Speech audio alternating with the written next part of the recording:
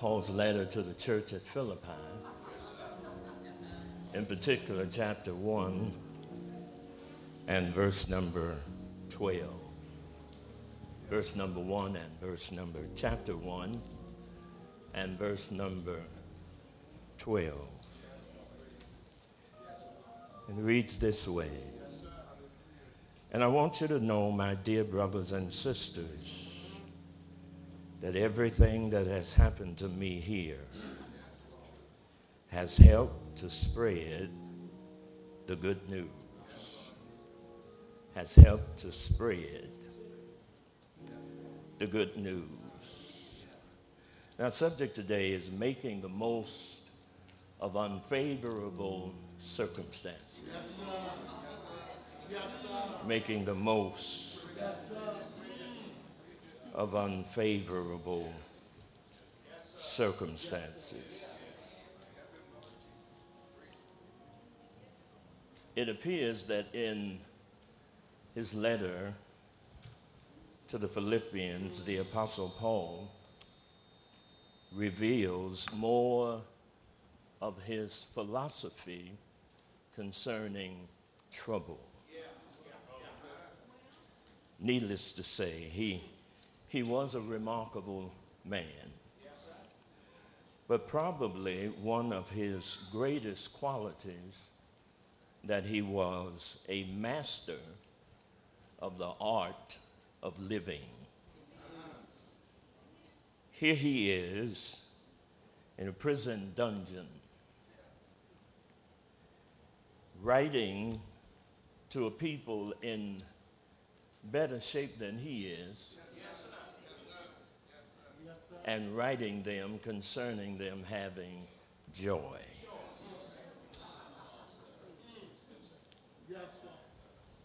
Paul is well acquainted with the power and the nature of joy.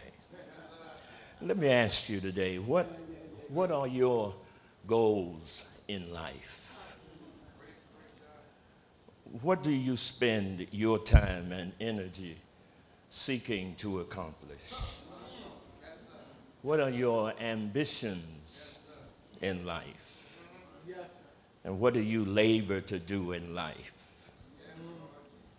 Christians are called to be good workers, faithful workers.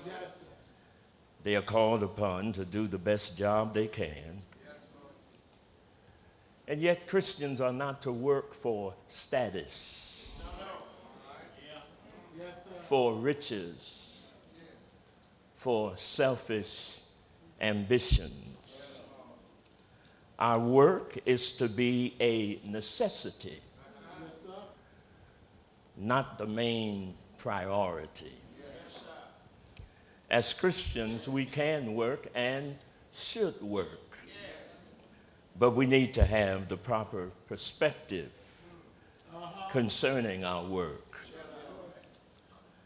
Now, working for the world may get you fortune, fame, popularity, and the praise of men. But it will get you distance, division, a lack of fulfillment, no peace, and no joy from the Father. Working for the Word will get you ridicule, will get you resistance, will get you persecution, will get you problems, mistreatment, distress, the criticism of men, but it will get you blessings, fulfillment, praise, and purpose from the Father. So the question that immediately that we face today is, are we working for the world, or are we working for the Word? Many people spend their whole life laboring and sweating and toiling and never getting ahead, never being satisfied. Many church folk are frustrated in life because their life has no meaning nor purpose, all because they have traded the eternal for the temporal, the lasting for the perishing. The church needs to get busy working for the word. One writer suggests that the church needs to go on an excuse fast. Amen. Paul reveals the results, the resistance, and the resolve, and the rejoicing in working for the word. Taking the gospel and spreading the gospel is the work of the church. Amen. And so Paul knew how to manage, to handle opposing circumstances. Pastor Venice, all of us must have something within us that problems and people cannot take away from us. All of us must have something within us that will keep us from walking away when we feel like it. Jesus knew that, for he says to the Father, Father, don't take them out of the world. Leave them in the world. Protect them, but leave them in the world. But we must not confuse protection with deliverance. Amen. Amen. Paul is in prison, but the amazing thing is the gospel was not in prison. Paul was working for the word. Death is at hand. And yet, he is concerned about bringing glory to the name of God.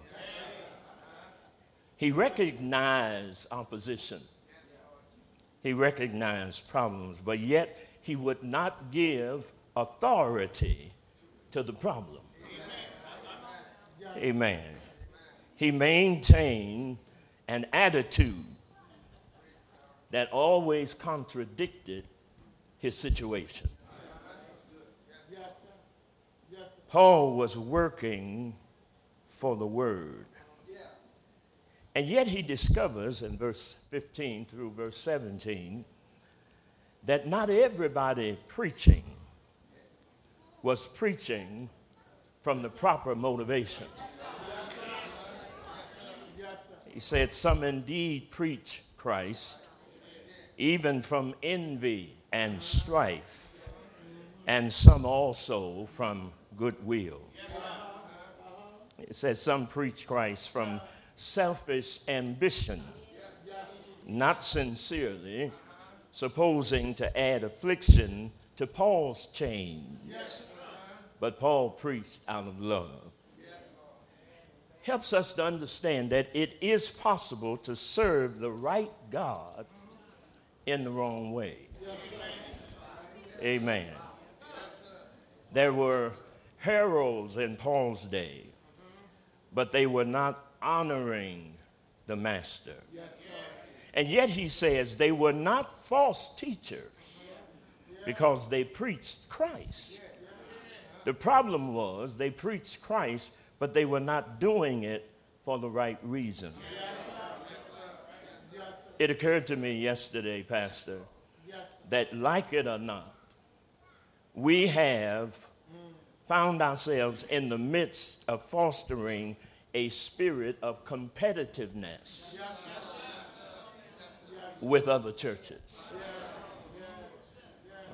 we act sometimes as though we were the ones who had a hold on the truth,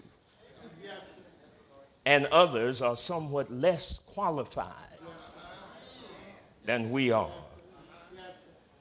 We are not as excited about reaching the world as we are about doing better than someone else. And yet Paul says in Philippians chapter 2, verse number 3, let nothing be done through selfish ambition or conceit, but in lowliness of mind, let each esteem others better than himself. If we do anything for the Lord, to have our name in the bulletin, to be recognized for what we've done, to have a plaque given to us in honor of our efforts, to have people talk good about us, then we are not serving for the right motives. We need to constantly examine our motives for service. That's why, as I look back over this going on 40 years, the most gracious thing that God has allowed to happen to me is that on a number of occasions, I've been to a place called Flunkersville. Amen. As a matter of fact, I think several times it happened right here. I've been to Flunkersville, and the irony is that I was better having come back from Flunkersville, and so much so now that when it's been so effective that when God uses me, he keeps it a secret.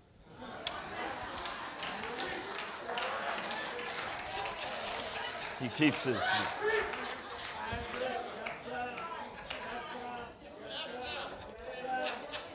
Because he realizes how quick I am to begin to congratulate myself. Paul spoke of his troubles in verse 12. He says, now I want you to know, brethren, that my circumstances have turned out for the greater progress of the gospel. He does not try to describe in detail what was going on in his life. He simply says, my circumstances.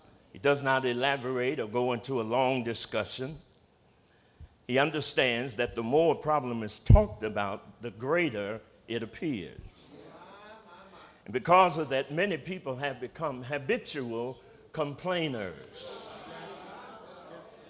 From our limited perspective, we can be hindered, discouraged, and distressed. But we need to learn the lesson that God can work all things out to his good and for his glory. Paul was in prison not for something that he had done wrong, but because of what he did right.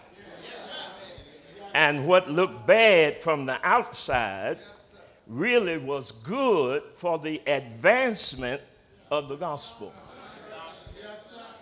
Here he was, the early church most effective missionary, church planter, soul winner, and church leader, and here he is in prison. But what I like about him is he would not dwell on his hardship. Though much had happened to him, understand, he had a right to complain. He had a right to complain. He could have talked long and loud about heartbreaking experiences, but he simply calls them my circumstances. And it was his refusal to complain. It was his refusal to always be conversing about what he had been through that inspired others to share the gospel. In other words, his courage dissolved other folks' fear and allowed him to say that he didn't really mind what had happened to him as long as nothing stopped the gospel. Amen. See, Paul lived in a realm called self-forgetfulness. He did not allow his imprisonment to disturb his confidence in God. Since what was going on in his life affected his partners in ministry, he did not say anything about the details of his situation. The Paul situation was an evidence of how powerless a burden can be. He did not allow his situation to control his mind. Amen. And therefore, it did not control him. He says in verse 12, now I want you to know, brethren, that my circumstances have turned out for the greater progress of the gospel. Paul teaches us something else, Pastor Venice, and that is that God does not have to take you out of the situation for you to feel better in the situation. Amen. He can leave you right there and yet make you feel better in the situation. Amen. If you notice carefully what Paul is saying here, you see that he was declaring that good came out of his troubles, the hardships, the indignities, the limitations of his imprisonment were not an empty, negative tragedy. His situation had contributed to the progress of the gospel. Amen.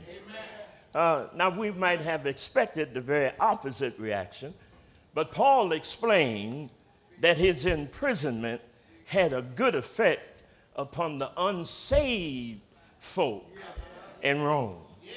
His imprisonment also served to stimulate and reinforce the faith and labors of Christians in Rome. When other Christians saw how Paul conducted himself under pressure, you do know that folk are always watching you under pressure. Amen. They became motivated when they saw how he witnessed and how ready he was to suffer, and if need be, to die for the faith. They gained fresh confidence and courage and were courageous in sharing the gospel. There was much good that resulted from the unfavorable circumstances surrounding Paul's day in Rome, because his imprisonment gave publicity to the cause for which he was imprisoned.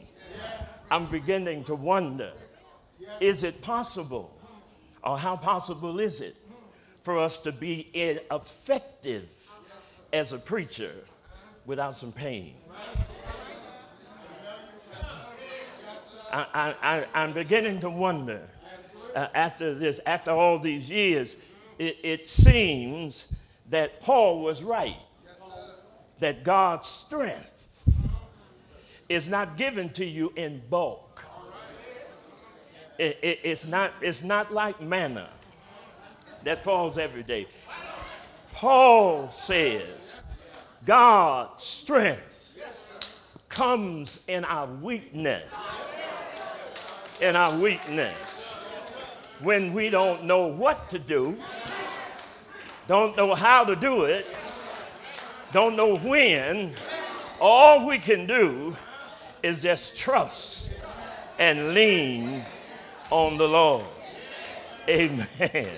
Amen. So we need to understand that these results of Paul's imprisonment did not happen automatically. His suffering served to advance the gospel only because of something in the character and the attitude of Paul. See, he was hurting. Glory to God. But the people couldn't tell he was hurting. Lord have mercy. He was bothered, but they couldn't detect the fact that he was bothered. He was going through something, but the people couldn't tell he was going through something. For if they judge by his tenacity, and if they judge by his fervor, and if they judge by his fire, he was always on top of the situation. Lord have mercy. Paul knew that God could be trusted and that he could turn even bad things to good. So he took a positive attitude toward it. Amen. Amen. The Philippians were waiting on Paul to show discouragement. But Paul saw them as God's method of planting some seeds of the gospel in some new soil. Amen. He not only made the best of a bad situation, he made the most of a bad situation. He had a thing called joy in sorrow. I like it. He did not have joy because of the absence of sorrow. But what he had was joy in sorrow. Amen. Joy in spite of sorrow. Joy overcoming sorrow. Amen. Amen. And so Paul says that our opinion of things depends upon the angle from which we look at them. Amen. He says the problem with us is that often what we see is tempered by our opinion because we're looking at it from the wrong angle. Amen. We want to interpret God's providence by looking at it from the fragments of life. I discovered that we have a 12-inch screen, but God's got a big screen. God's got a big screen. We see now. He sees after a while. And it helped me to understand that my tomorrow is his right now. And so he understands completely what I'm going through. Amen. Amen. Amen. Amen. So we have to learn to look at it from God's perspective.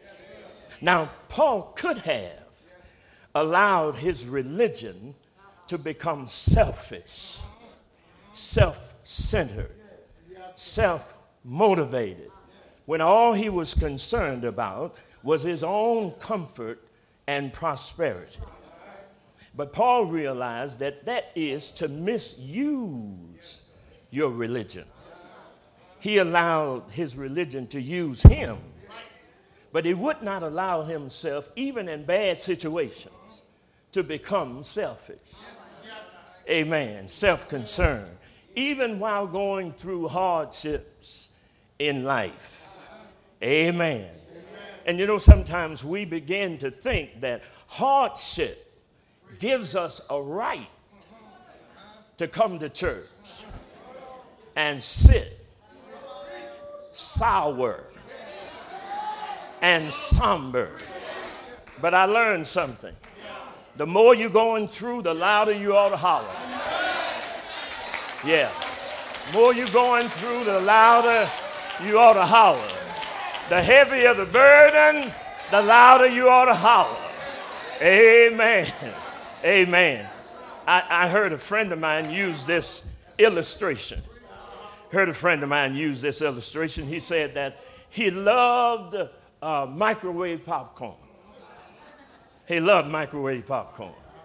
But he said he discovered that regardless of how many times he might eat microwave popcorn, that there was always some kernels down in the bottom of the bag that would not or did not pop.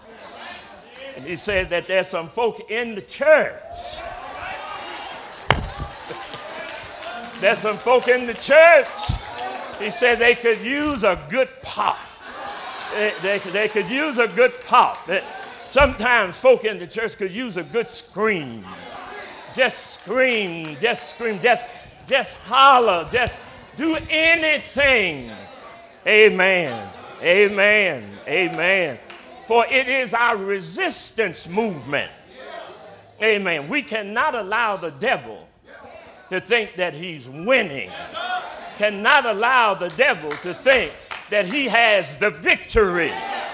Amen. No. We've got to give God glory. We got to give God praise. When you don't have a dime in your pocket, you got to give God glory. When all hell broke loose at home, you got to give God glory. When there's trouble on your way, give God glory. Amen. When you feel like it and when you don't feel like it, give God glory. Amen. Make the devil wonder, am I doing any good in his life? Oh, no. Paul says that the worse things were, the more determined he was to resist it.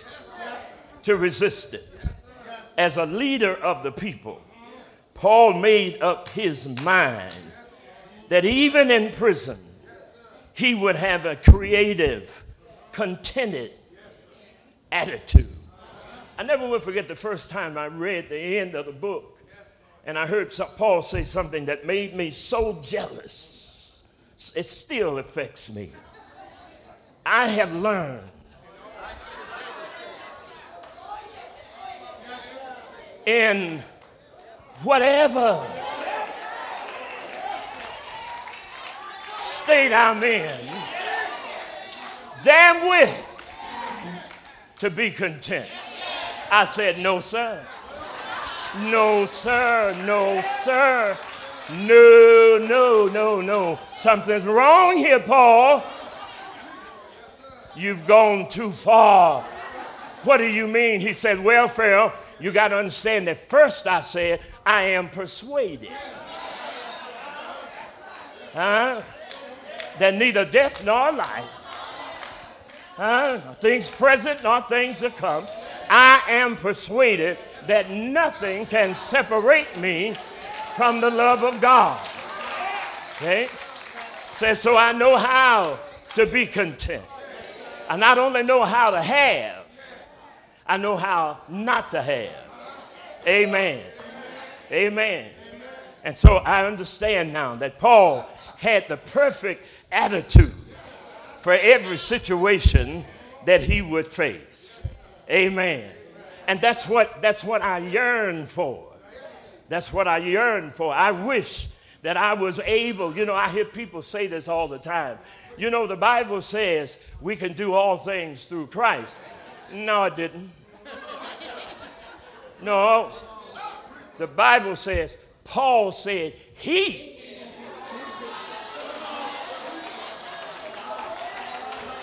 could do all things through Christ.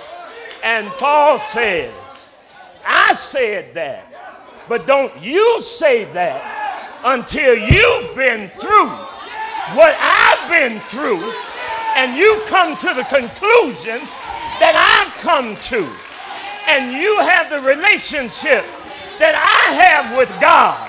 And when you got that kind of relationship, you go on and say it. But don't you say it until you're sure that you built your hopes, built all your life around him. Yeah. Yes, indeed. Yes, indeed. Yeah, that's what it is. That's what it is. They had Paul locked up in prison. And even while they had him locked up in prison, a strange phenomenon began to occur. They got him locked up with Roman soldiers. They have an 18-inch chain on him. Everything he does, the guard has to accompany him. If he's going to use the bathroom, got to take the guard with him. If he's going to bathe, has to take the guard with him. If he's going to eat dinner, he has to take the guard with him. But every time, the guard would change shifts. When he got back home, he'd tell his wife, baby, I was locked up today with a man named Paul. And he told me about a man named Jesus. And my whole life is different from now.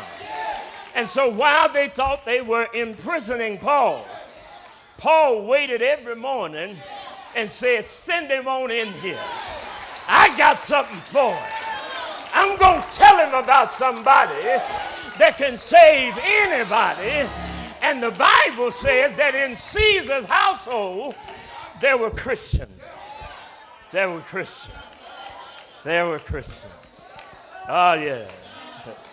Paul was physically chained to a soldier, but spiritually chained to a Savior.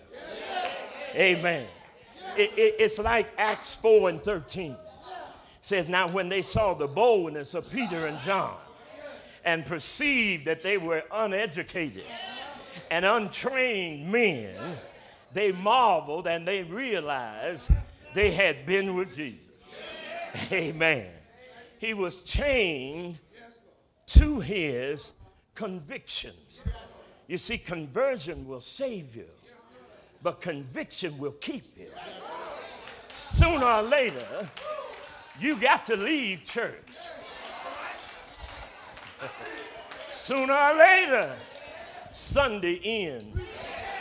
Sooner or later, you will not be in the presence of your brothers and sisters in Christ. Sooner or later, you got to go to work. You got to go to school. You got to be in the neighborhood. And you're going to need some convictions because the devil is busy. Amen. The devil is busy. He knows what you like. He knows when you like it. And he knows when to bring it. Amen. And that's when you better have some convictions. Amen. You better have some convictions. Oh, yeah. Paul had convictions. I tell people when you come to church, always get yours to go. Get it to go. Don't use it all up in church, shouting in each other's face. Amen. Get yours. Tell your neighbor, say, get yours to go. Yeah. You get it to go. Get it to go. You got to go around some crazy folk in this world. Get it to go. Get it to go. Get it to go, because you're going to need it when you leave here. You're going to need it when you go out that door. You're going to need it.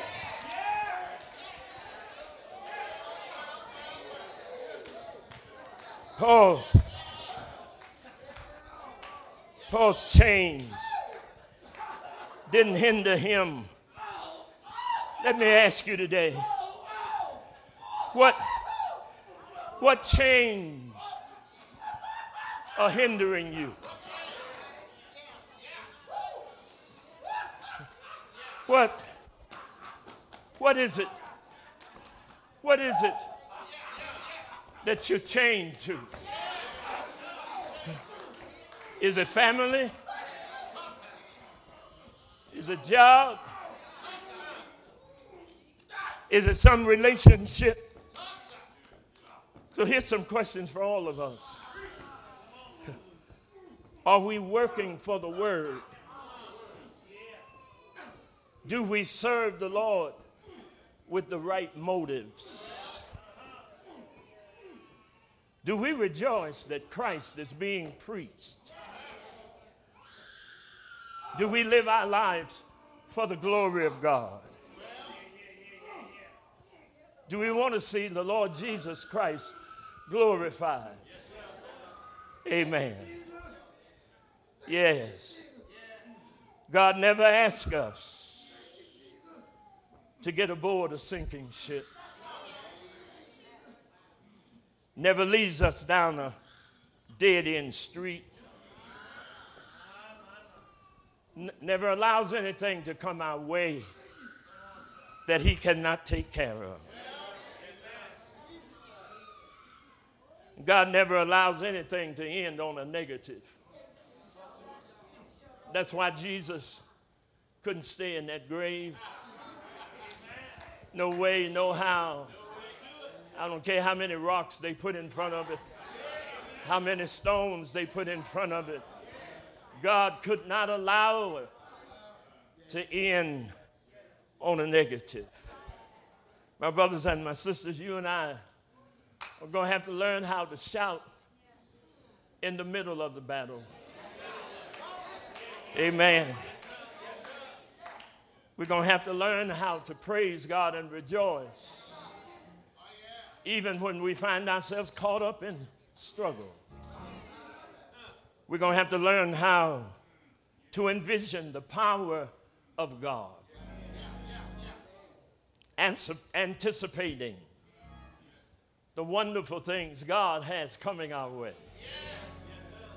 That great preacher, Dr. H.B.T. Hicks, said that we've got to learn how to shout over anticipatory blessing. Yeah. He said you got to learn how to thank God for the money in your pocket that ain't got there yet.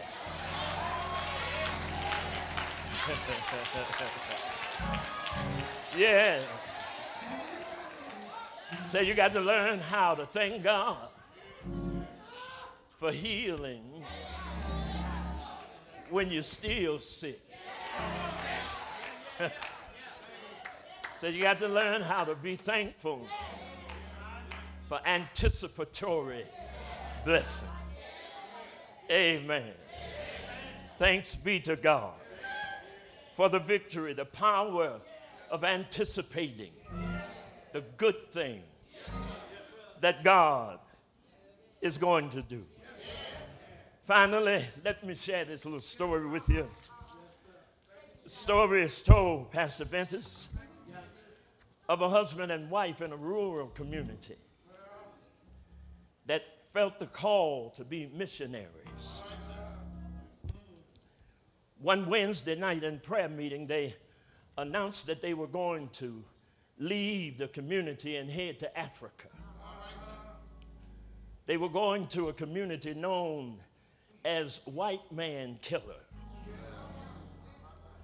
But they felt the call of God to go anyway. But they said to all of the people at the prayer meeting, said, now what we need you to do, we want you to promise us that while we go to Africa, you will pray for us. In other words, we want you to hold the ropes while we go on our missionary journey. Well, the story says a few days later, they left and went to Africa. In less than 2 years, the wife and a baby born in Africa had died of a fever. The husband caught the fever and decided to go back home. When he went home and arrived, fortunately, it was Wednesday night. And prayer meeting was going on.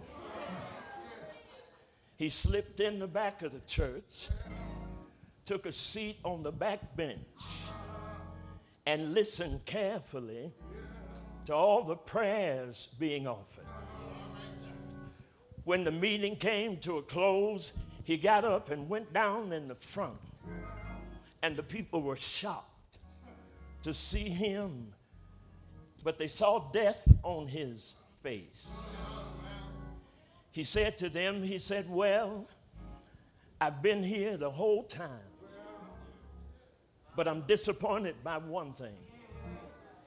You promised me that you was going to pray for your missionary.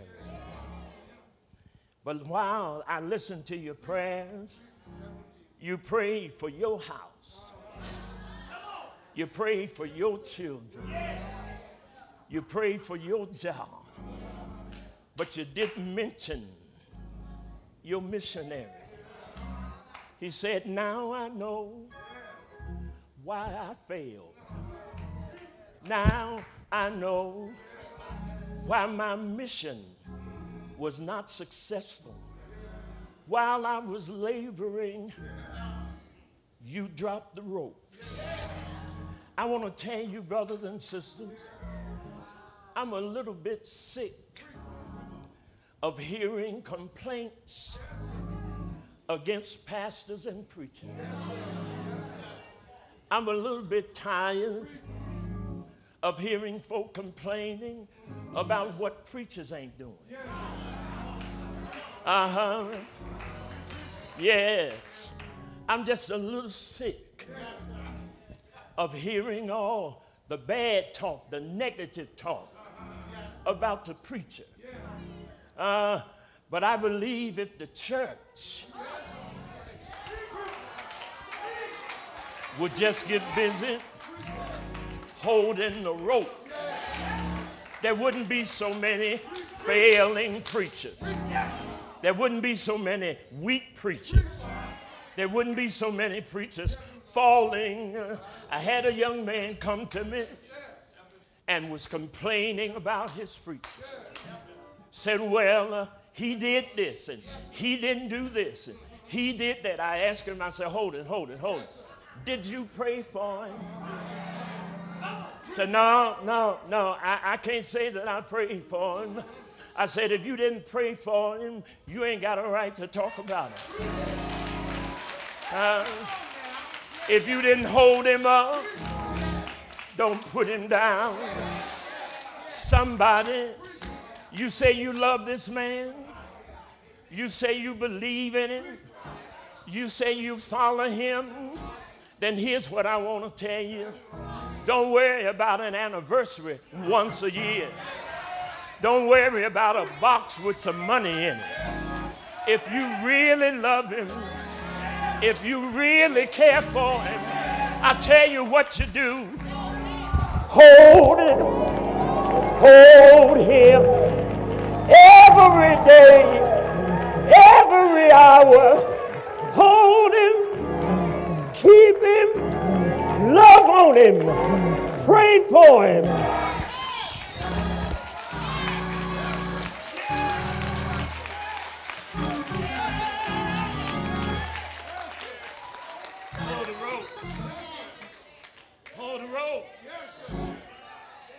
Hold the rope.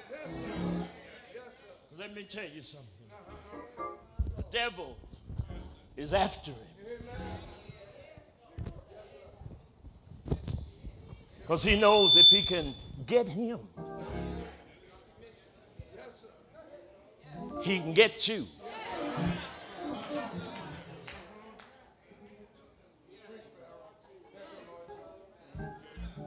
Missionary said, I know now why my mission failed. I was depending on you.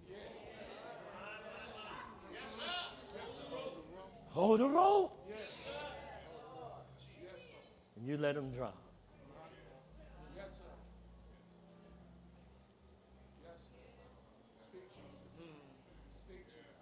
may he never get beyond the reach of your compassionate prayers. Whether you know it or not, a dedicated pastor is an endangered species today.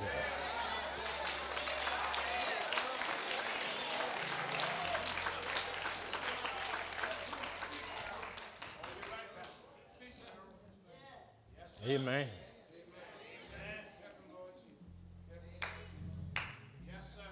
May God give us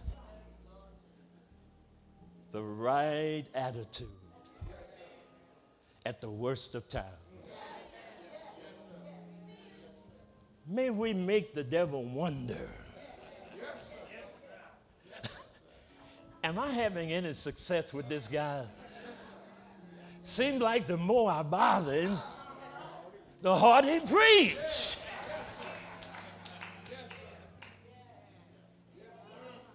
Amen. God bless you. I love you, man.